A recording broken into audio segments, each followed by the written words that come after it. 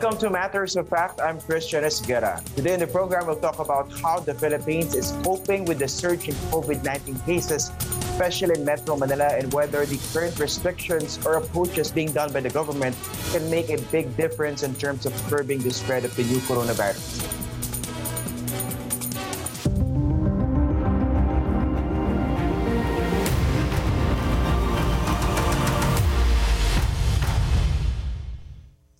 The Philippines has logged the highest number of COVID-19 cases considered active here in Southeast Asia, with new infections exceeding 9,000 for a fifth straight day. Rafael Bosano reports. Even as the capital region and nearby provinces have been placed under the most restrictive enhanced community quarantine status, bringing down the numbers will not be easy. Like last year's ECQ, the aim is to greatly reduce the transmission of the virus and allow an ailing healthcare system to breathe. But health spokesperson Maria Rosario Vergeire herself believes it will take weeks before results are delivered. On Tuesday, the country logged 9,226 new infections. Nearly 57,000 new cases have been recorded in just 6 days, surpassing the monthly totals from November 2020 to February 2021. As active cases reach more than 124,000, a lot remain asymptomatic and even more mild. But the fact that almost 1,600 are in severe and critical conditions is something that should not be taken lightly. While age groups have recorded severe and critical cases of the disease, most are still aged 60 and above. The DOH has earlier said that senior citizens are less likely to get infected as they are usually indoors. But if ever they do, they have a higher chance of becoming critical or even die. The Octa Research Group warns the trend of full hospitals is still likely to be the case in the coming weeks. And it will be full for a while kasi hindi yan bababa agad yung numbers. We could have this situation for maybe 2 or 3 more weeks at the least. Na yung mga hospitals ay puno. Hindi tayo nag-sugarcoat. I mean, I wish I could give you a better outlook. From 2.05 last week, the reproduction number in the NCR has slightly decreased to 1.86. While it can be seen that the spread has slowed down, this is different from decreasing cases, as a 1.86 reproduction number still means that for every 100 COVID-19 patients, 186 more are likely to get infected. Professor David says lower numbers may be recorded in the next couple of days, but this doesn't necessarily mirror the actual situation. Hindi ibig sabihin on a downward trend na tayo kasi every week talaga mababa talaga yung Tuesdays and Wednesdays numbers, and then Thursday tataas ulit. Pero there's another consideration dahil we are expecting that holidays, yung mga ibang testing centers, baka maraming testing centers mag-close during this Holy Week. It might cause an artificial decrease. It takes around 9 days before a patient with COVID-19 is isolated. The DOH explains that this is because it takes a couple of days for the patients to decide whether or not to seek consult and another couple of days before getting tested and actually receiving the results. This means that even before isolation, a patient may have already been able to infect other people. Rafael Bosano, ABS-CBN News.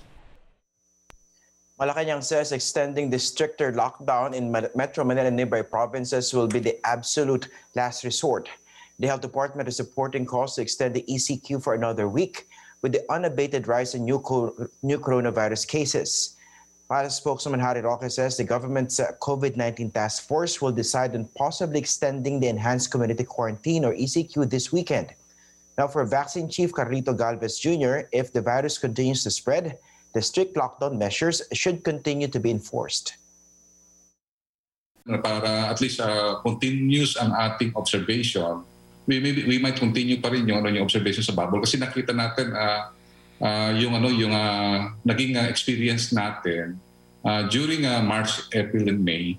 Hindi natin mahiwalay yung Region 3 at Region 4 at NCR. Nakita natin talaga pagka nag-rise dito sa NCR. Considering that most of the workers are also residing in the Greater Manila area, talaga nakikita natin na same intervention dapat ang tingin natin sa Greater Manila area, NCR+.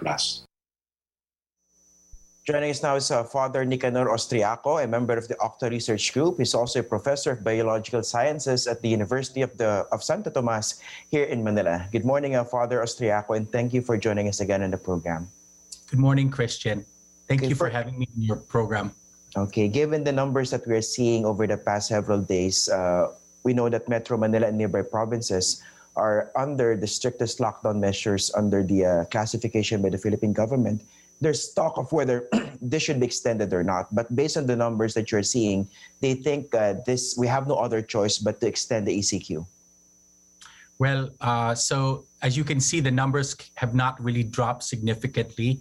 This is not unexpected because we anticipate it will take several days before the full effect of the ECQ will be felt on the numbers. So if the reproduction number is going to decrease, and we expect it to decrease, it will start to decrease towards the end of this week.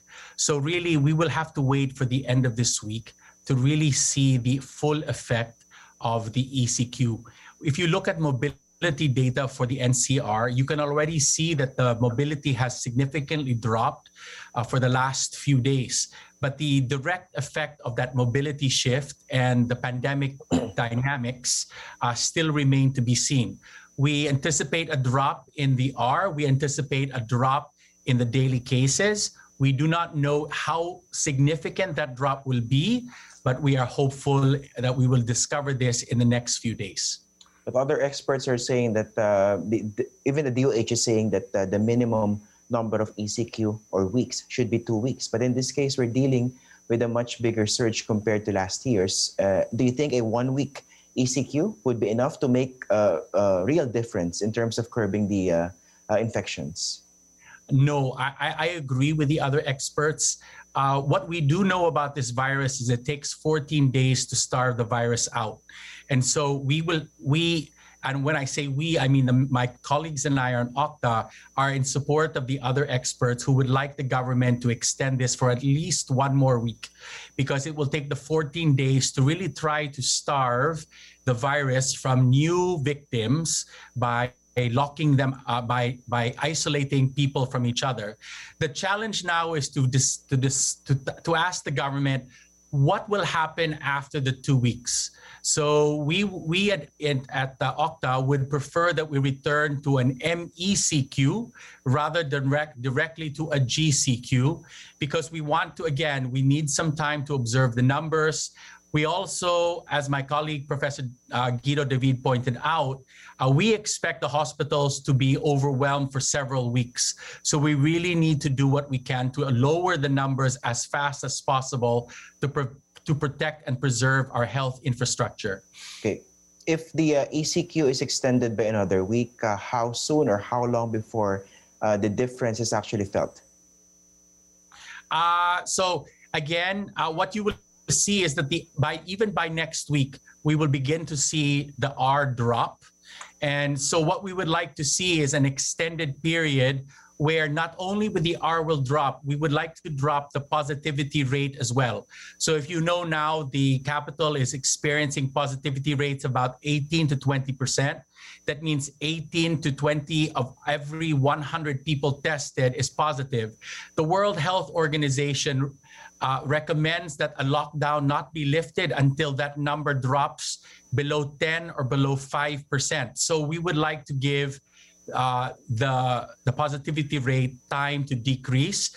It will also allow our LGUs to rebuild our contact tracing capacity. As the contact tracing czar has noted in the last couple of days, the contact tracing capacity has pretty much collapsed over the last few weeks because of the sheer number of cases. So what we need a refresh. We need a timeout to refresh our contact tracing, to build new isolation and quarantine facilities. And this will allow us to exit the lockdown with decreasing but still high numbers that we can manage properly without risking another surge. Okay, if we are to follow the recommendation coming from the WHO, a positivity rate of less than 10% or even 5%, at the rate things are going, how soon before the Philippines gets to that?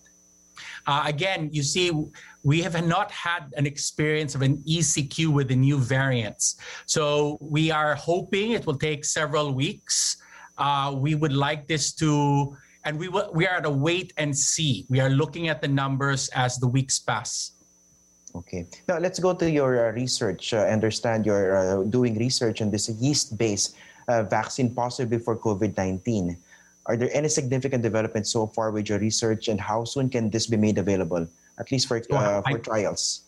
So I've been in the United States for 2 months now working on our vaccine delivery system. We have taken the yeast, we have genetically engineered the yeast to make the SARS-CoV-2 spike protein. This has been done. We are now testing to see how well this is being done. I had planned to return to the Philippines last weekend, but this is now delayed indefinitely until the ECQ and the surge have been mitigated. So my students and I continue to test our yeast, and we're preparing to return to the University of Santo Tomas, where we will test it on animals. And then how soon do you think this could be tested among only God knows, but we'll do the best science we can. It'll take about probably 2 to 3 months before the animal studies are in. And if they are good, then we have to approach the national government to be given permission to do clinical trials. Okay, but how promising really this particular yeast-based vaccine is? So in theory, it's very good. But as you know, I've been a scientist now for 25 years. What looks good in theory is not always what happens in reality. So things have been going well so far, but it will, like I said, we are still in preclinical stages. We will need to test it further. And my hope is we will have some good data, new clinical data by Christmas. By Christmas, so within this year. How Yes. about the concern? Because it is a common concern of the public, given the vaccines that are available now, but we are dealing with other variants that are being discovered. They say that there was this locally developed variant of the SARS-CoV-2 virus here in the Philippines. I mean, can this actually work? So I have 2 comments in response to that. So variants, there are many variants all the time. It's not clear if the P3 Philippine variant is actually more infectious. There's no data for that. So it's a variant of interest, not a variant of concern. Secondly, here in the United States, we are developing two versions of the vaccine, one against the original strain, and we have just started the development of a vaccine alternative against the variants, against the South African variant and the P1 Brazilian variant. And so we will be testing both, and we might just combine the two. Okay. Now, of course, a lot is at stake in this particular research, and people are waiting for more vaccinations to happen here. Now, going back to the current measures being implemented by the Philippine government here, what are the recommendations coming from Octo Research Group as to what needs to be done, let's say during the 1 week or 2 week period, to be able to make a real difference or significant difference in terms of curbing the virus? So in terms of quarantine, we have to make this as strict as possible. And our biggest concern is we do not want to relax the quarantine prematurely, because that will release virus into the community, which will surge again in 2 or 3 months. In terms of vaccinations, of course, we have to vaccinate as fast as possible. And I am grateful to the national government that it's allowing parallel vaccinations of the top 3 priority groups, A1, A2, and A3, so that we will protect not only our healthcare workers, but also our senior citizens. I'm in the process of completing a model. One of the things we would like to ask as Octa is we would like to ask, what is the most effective strategy for vaccination? Should we spread the vaccinations out throughout the country? Should it be the NCR only, the NCR plus only, or the metropolitan areas of Manila, Cebu, and Davao together?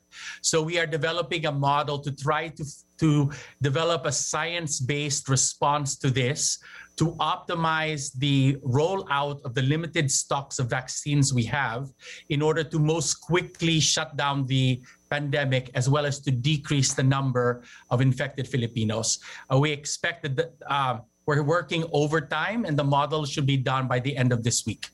But isn't there any such model before available with the national government, with the National Task Force, to be able to give them a good idea as to whether the current rollout of the vaccines would make any difference?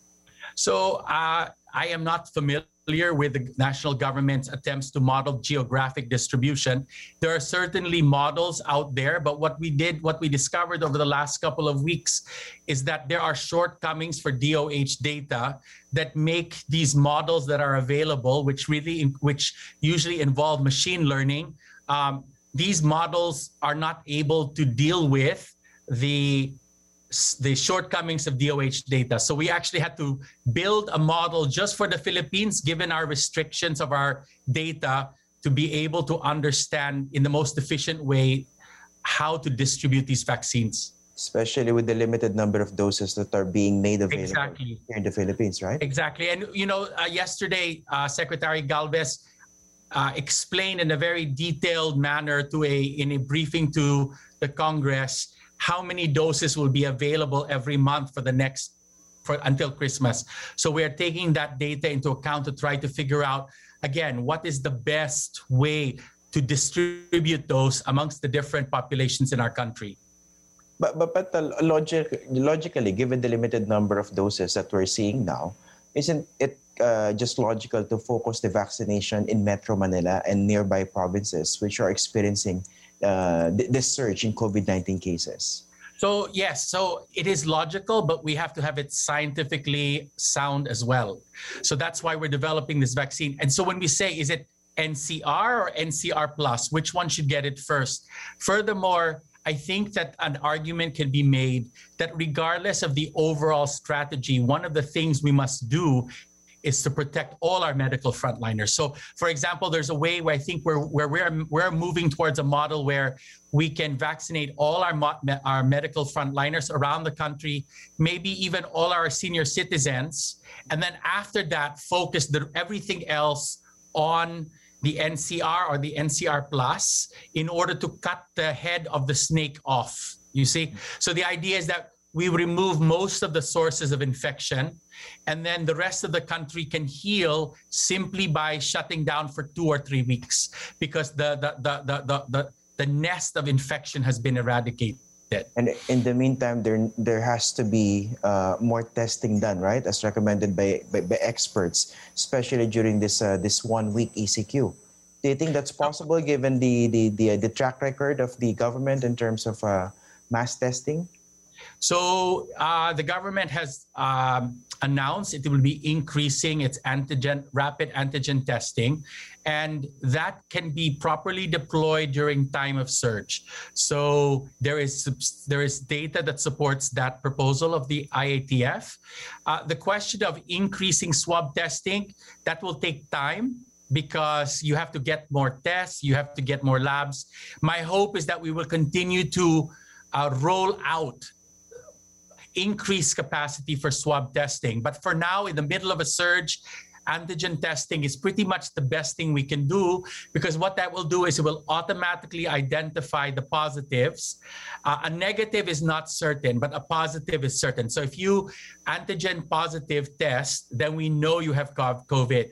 But if you test negative on an antigen test, we do not know. So you have to do a swab. So this way we can preserve some of the swab, because we can guarantee that the people who are positive do not need a swab and they can go into isolation and quarantine. Okay. Father Nicanor Austriaco, thank you very much for joining us. Thank you, Christian. God bless you. God bless you also. Joining us now is Undersecretary Leopoldo Vega. He's the country's COVID-19 treatment czar. Good morning, sir, and thank you for joining us on the program. Good morning, Christian, and good morning to AFP and to all of you. Okay, based on that report, for instance, we saw that there was at least one case where a COVID-19 patient died before he could get treatment. How rampant is this, as far as you know? How overwhelmed is our hospital bed or our hospital so far, especially in Metro Manila and nearby provinces as we speak? That is really very unfortunate to hear, Christian. And we are seeing really a surge in the number of cases, especially for the level 3 and the intensive care unit here in NCR. We've noticed a rise in the number of admissions, especially for COVID and isolation beds, to about 76 a day average here in Metro Manila. But in the intensive care, especially with the level 3 hospitals, it's in the high-risk category. also in Taguig, Makati, Manila, and Quezon City, and Malabon. And I think there are a problem lies because the emergency room has a whole spectrum of covering medical and surgical non-COVID emergencies and with the probable suspected and positive COVID cases. So there is a surge in the different emergency rooms and even the hospitals. And that's why we're trying to coordinate the care for a possible referrals in the other regions outside of Metro Manila in Region 3 and Region 4. But we are coping this up in terms of expanding the number of infrastructure by the setup that we did since last year of a modular field hospitals here in Metro Manila and in Batangas. And the one in the lung center has just been operated, the 44-bed modular hospital, and also in Tala, we were able to expand the Jose Rodriguez Memorial Hospital into a field hospital with 44 beds. And this April 8th, we are going to operationalize the Quezon Institute Model Hospital or Field Hospital managed by Jose Reyes. And so these are things that we are really trying to expand because the number of, especially the allocated beds here for COVID is not enough to cover the surge that we have, which is roughly more than we saw in August of 2020. Definitely. But in terms of building these so-called field hospitals or modular hospitals, how quickly can they be built? They can be built in 45 days. What we did in the one in Lung Center, we started constructing it with the DPWH last November and became operational. So in that the DPWH promised us that they can do this in 45 days. But there are now field hospitals that are in existence and, of course, operational in Lung Center and in Tala and soon in Quezon Institute. Okay. Now, so far, how long before a patient gets admitted or get treated? I understand you have the so-called one hospital command center. How long is the waiting time here? This is because of the surge. The one hospital command is also experiencing a lot of strain and a number of calls. So we, with respect to the number of calls last month, we had an average of almost 68 to 70 calls per day, but now we are receiving almost 400 calls per day, and it kind of overwhelms also the number of agents that are going to refer patients to the different hospitals. So this is one of the weaknesses that we have, and we are seeking the understanding and the patients of the public because we're trying to improve our command center so we can best respond and serve the public better. But the turnaround time for a patient to seek medical attention in the different hospitals will really depend on the vacancies that they would have. So if we can actually see from our dashboard a vacancy somewhere or a level 2 hospital or a level 1 hospital that we can offer, that we will have a faster turnaround time if the patient also agrees to the transfer to a certain institution. And usually, what are the other complications being encountered here? For instance, one big problem is they have to wait, right? Yeah, the challenge really is one of seeking the vacancy in different hospitals here and the neighboring regions. And the second would be the transport. No? If we are able to find hospitals, we need to contact the local government units or any ambulance services that can actually ferry them from one institution to the other. Mm-hmm. Now, based on the numbers that we are seeing, you said that, of course, the government is capable of building field hospitals within 45 days. But here, you're seeing over the past several days, more than 9,000 cases. Just considering, let's say, 20% of those tests, yung positivity rate natin of 20%, right? So it's quite easy to project that quite easily our healthcare system can be, especially our bed capacities, can easily be overwhelmed. Yes, Christian, we should understand that the turnaround time for a patient in the intensive care unit is a minimum of about 10 days. And roughly, if you're admitted as a COVID ward for isolation, the minimum is also about 10 days to 14 days. But the ICU can extend after more than 30 days. In other words, there's a longer turnaround time. So if we only have 600 plus 72, I think, right now of intensive care units allocated for COVID in the Metro Manila. So if we have a surge and if we assume that even 2% of that is meaning to say on a daily basis, this will actually come up with a number of queues that we have in the intensive care because the turnaround time really is much longer. And the longer the surge would be, the longer would be the queue for the COVID beds in intensive care units. And that's the reason why we are trying to decongest these hospitals, especially if they admit mild and asymptomatic cases, to just occupy the temporary treatment facilities or isolation centers manned by Upland Kalinga or the Luzon government unit, because we can actually open up a number of spaces for the institution. Okay, how about doctors? How many doctors are needed? Because based on the account in certain hospitals, they're actually looking for more doctors to man the stations, for instance. And we understand it's not easy to look for medical professionals who will attend to specifically COVID-19 cases, right? Or ICUs. Right. So we have started augmenting the different institutions by one is through deployment of government doctors or even voluntary doctors coming from the provinces, that they can actually work and be part of the institution that they would choose. And we have already gathered about 40 of them coming from the different provinces, and they are going to be assigned in the different institutions. The other is we are doing a mass hiring. That's what we did also last year. We were able to accommodate roughly about 8,000 healthcare workers across the country.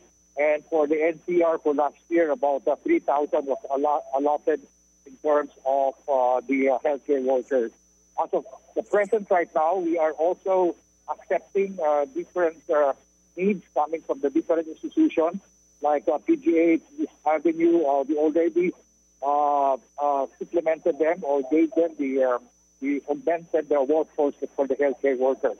All they have to do is to write the Department of Health, so we can actually prepare the need for the hospital in terms of the human resource and prepare the budget for it. Okay, and of course, they have an idea of how many so far as to speak frontline health workers actually down with COVID-19, meaning the active cases, and for instance, what kind of benefits or compensation they are getting as they battle this virus themselves. I don't have the exact number now, Christian, of how many healthcare workers were affected, but we are able to give already the compensation benefits, especially for those healthcare workers who had mild, moderate, severe, and even died. And we had almost prepared all of since March of 2020. We were able to give out a number that's close to about 7,000 plus healthcare workers who benefited from compensation coming from the national government. Mm.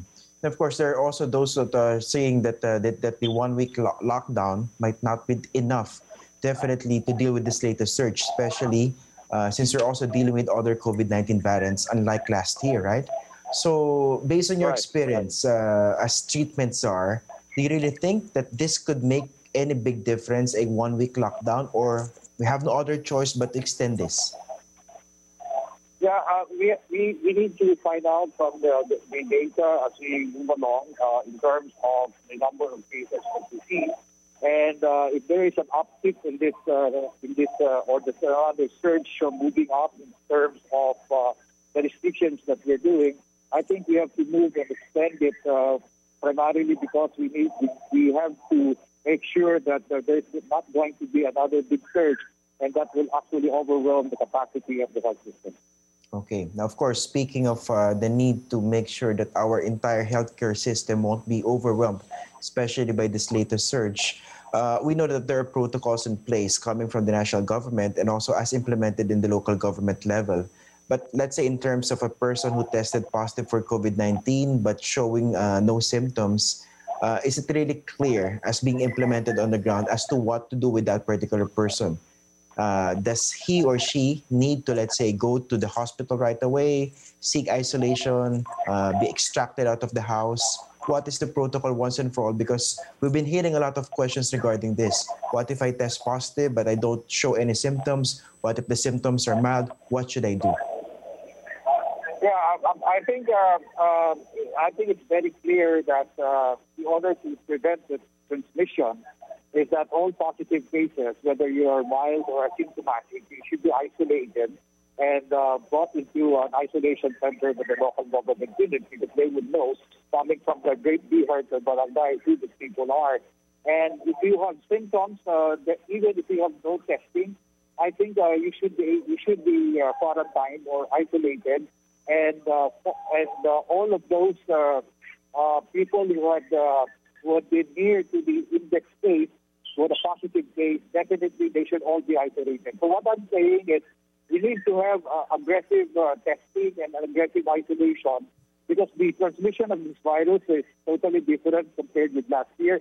It's highly contagious, what we see now, and there are a number of cases that we get to see on a daily basis. So the only way to prevent the transmission or the R0 or the rate of reproduction of this virus is to make sure that all positive asymptomatics, they must be isolated and they must be given the proper facility for that.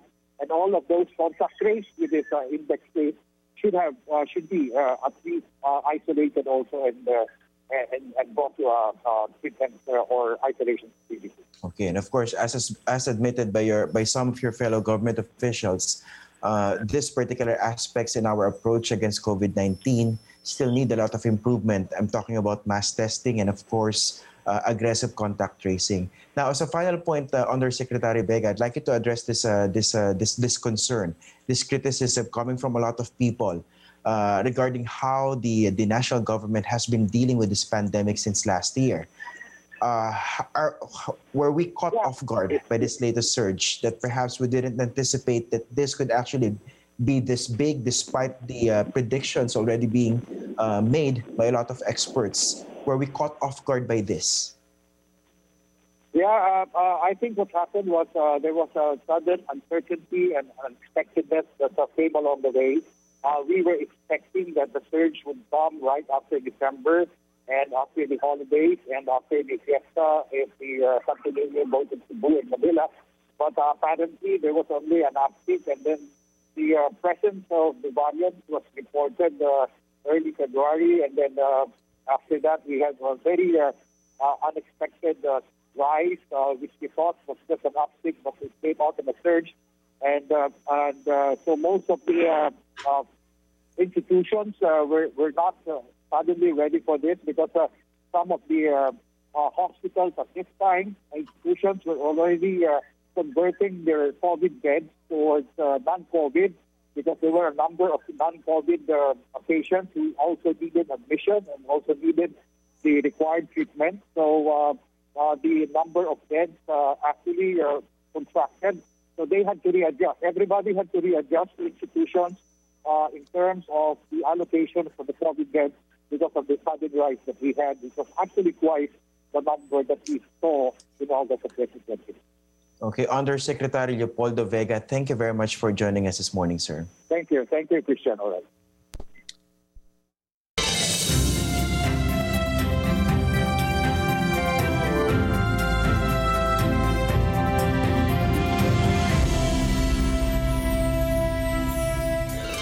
Some cities in Metro Manila have begun to vaccinate senior citizens and those with comorbidities against COVID-19. But the country's vaccine chief says upcoming deliveries from the COVAX facility are delayed due to export restrictions. Vivian Guya tells us more. The country's vaccine czar Secretary Carlito Galvez Jr. expects a slight delay in deliveries of COVID-19 jabs to the Philippines from the World Health Organization-led COVAX facility. The Philippines initially expected the delivery of close to 1 million doses of AstraZeneca vaccine from COVAX this March or early April. But India, the world's biggest vaccine maker, puts a temporary hold on exports of AstraZeneca's COVID vaccine being manufactured by the Serum Institute of India as officials focus on meeting rising domestic demand. Nakita natin baka yung ating vaccination program for the first quarter and second quarter will be affected by the developments that some of the countries are prohibiting yung export not only the vaccine but also yung raw materials. Galvez says Philippine authorities are trying to facilitate the remaining commitment of COVAX. He notes officials are also using our diplomatic relations with different countries such as China and Russia. San Juan City begins rolling out COVID vaccines to the second and third priority sectors, the elderly and persons with comorbidities. Senior citizens like 69-year-old Chat Banal received AstraZeneca's COVID jab, while those with comorbidities like Janeline Aquino received Sinovac's COVID-19 vaccine. Hindi na siya ganong masyadong high risk. Huwag po silang matakot. Kasi naman po, chine-check up po tayo ng mga doktor kung po pwede o hindi. Sinovac's emergency use authorization recommended the vaccine for clinically healthy individuals aged 18 to 59 years old. But the health department says it may be used on those with controlled comorbidities based on the recommendations of the Health Technical Advisory Council and the National Immunization Technical Advisory Group. San Juan Mayor Francis Zamora says the local government is making plans to vaccinate senior citizens who are having difficulties traveling to the vaccination site. Hindi rin naman natin pwedeng paghintayin ng matagal po yung mga senior citizens sapagkat prone din naman po talaga sila sa COVID-19, pati po syempre yung persons with comorbidities. Quezon City has also started vaccinating seniors and persons with comorbidities. Those who registered online are given priority, but they also accommodate walk-ins.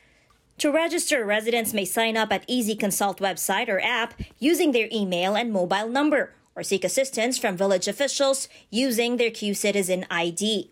But since Q-Citizen ID registration sites are closed under EasyQ, residents may register online via qceservices.quezoncity.gov.ph. Mandaluyong City also encourages residents to register online as it begins vaccinating senior citizens Tuesday. Among the vaccine recipients is Comelec Chairman Benjamin Abalos Sr. I would advise everybody, huwag kayong matakot. I stayed long sa loob dahil sa napakarami na kinukulang na blood pressure, kaya marami na disqualify eh. Local governments hope more vaccine supplies will arrive in time for the schedule of the second dose. Vivian Gulia, ABS-CBN News. Joining us now is Makati City Mayor Abigail Binay. Good morning, Mayor. Thank you for joining us on the program. Morning. Let's start with the COVID-19 situation in Makati City. How many active cases they have so far? 1,072 as of yesterday. Okay, 1,072. And how's your hospital capacity so far, given this number? Oh, our hospital capacity since 2 weeks ago has been 100%, and we still have people on the wait list. Okay, so what happens? What happens to those who are still on the waiting list? How are they? They are in the emergency room, but they do not have a bed. But as of yesterday, we have been able to complete the renovations for the Pembo quarantine facility, which is our step-down facility, which will add 45 additional beds for our hospital. Okay, 45 additional beds. And given the numbers that you're seeing in Makati City, do you think this current measures that are being put in place would be able to deal with the surge? Of course, the local initiatives are not sufficient. That's why we are hoping that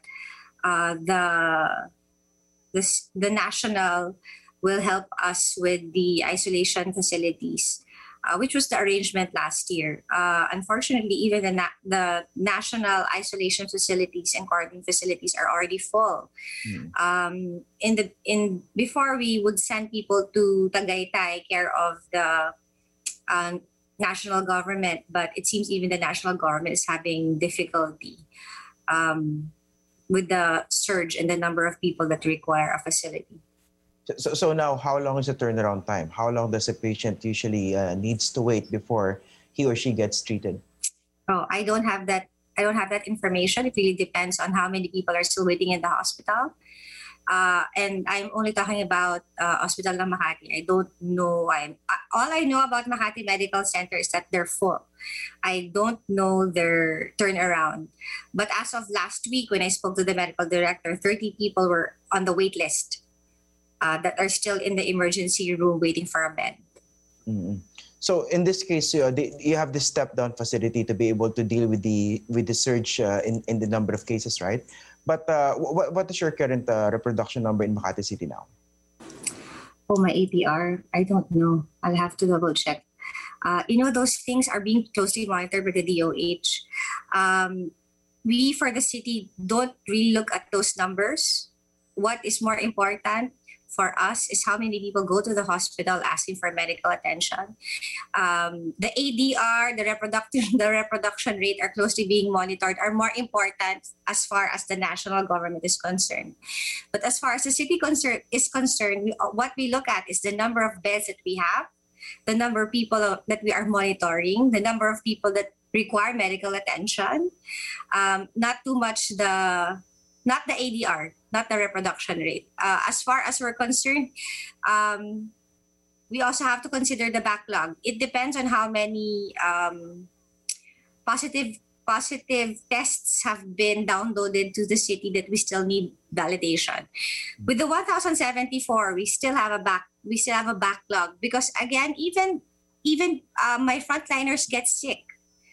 We're not at 100% capacity because people also get sick. People from City Hall get sick. My doctors get sick. My nurses get sick. My CESO gets sick. So it is not just the general population that gets sick.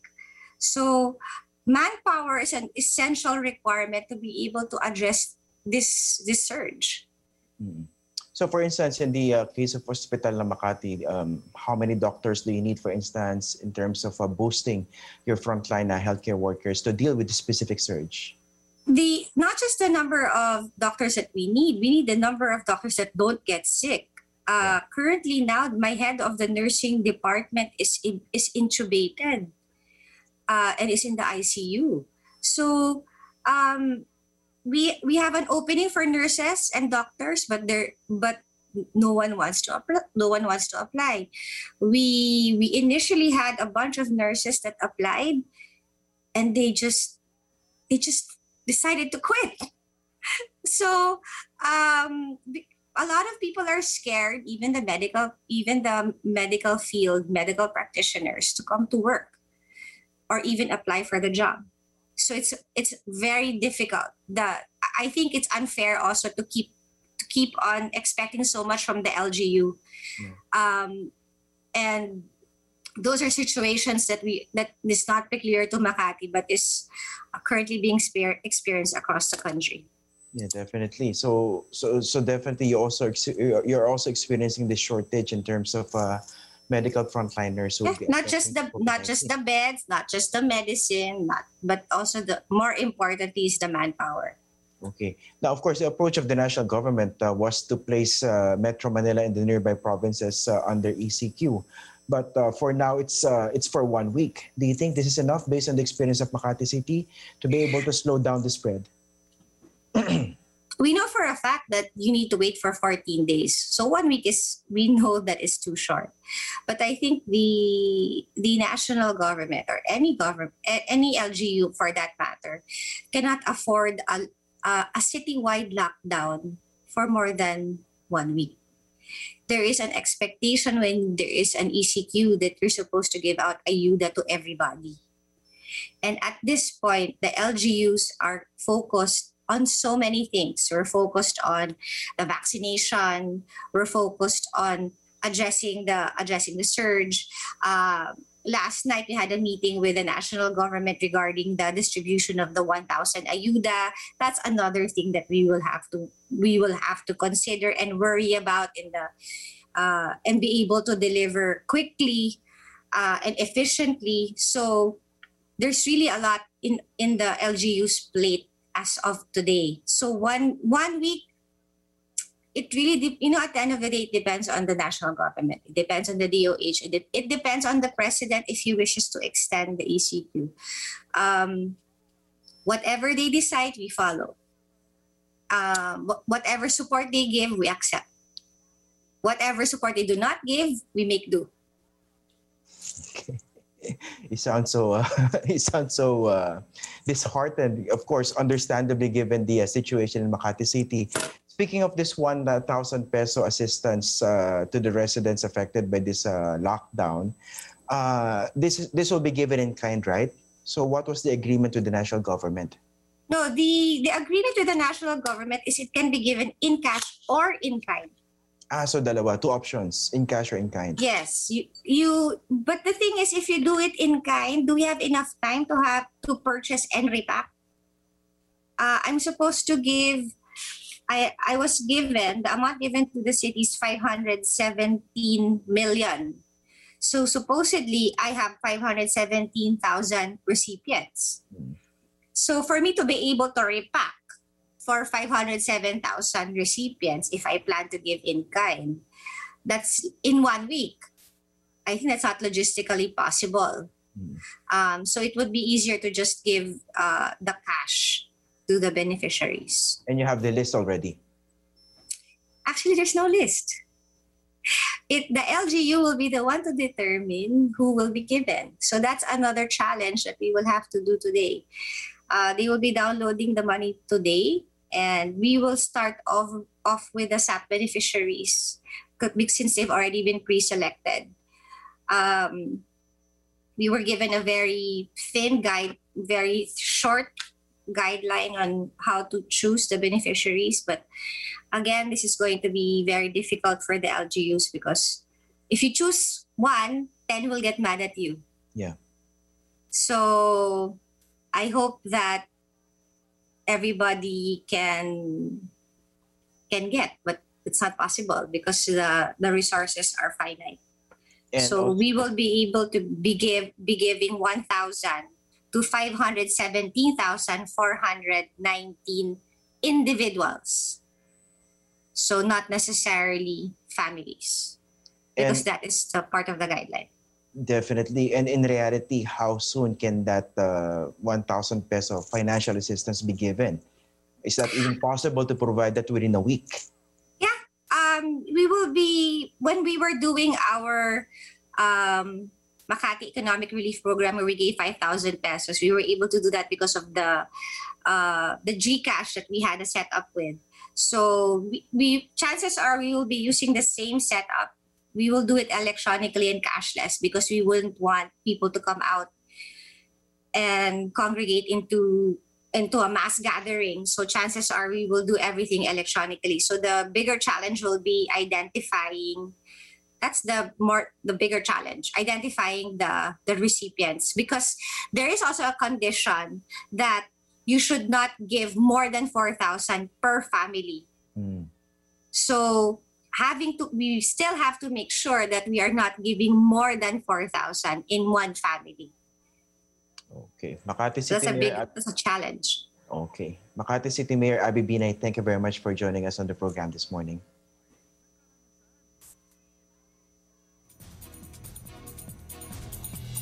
And that's our program for today. I'm Christian Esguerra. Again, you can listen to our Matters of Fact interviews in our Matters of Fact podcast available on Spotify, Apple, Google, and Stitcher. You can also get all the exclusive content on ANC's YouTube channel. Stay with us.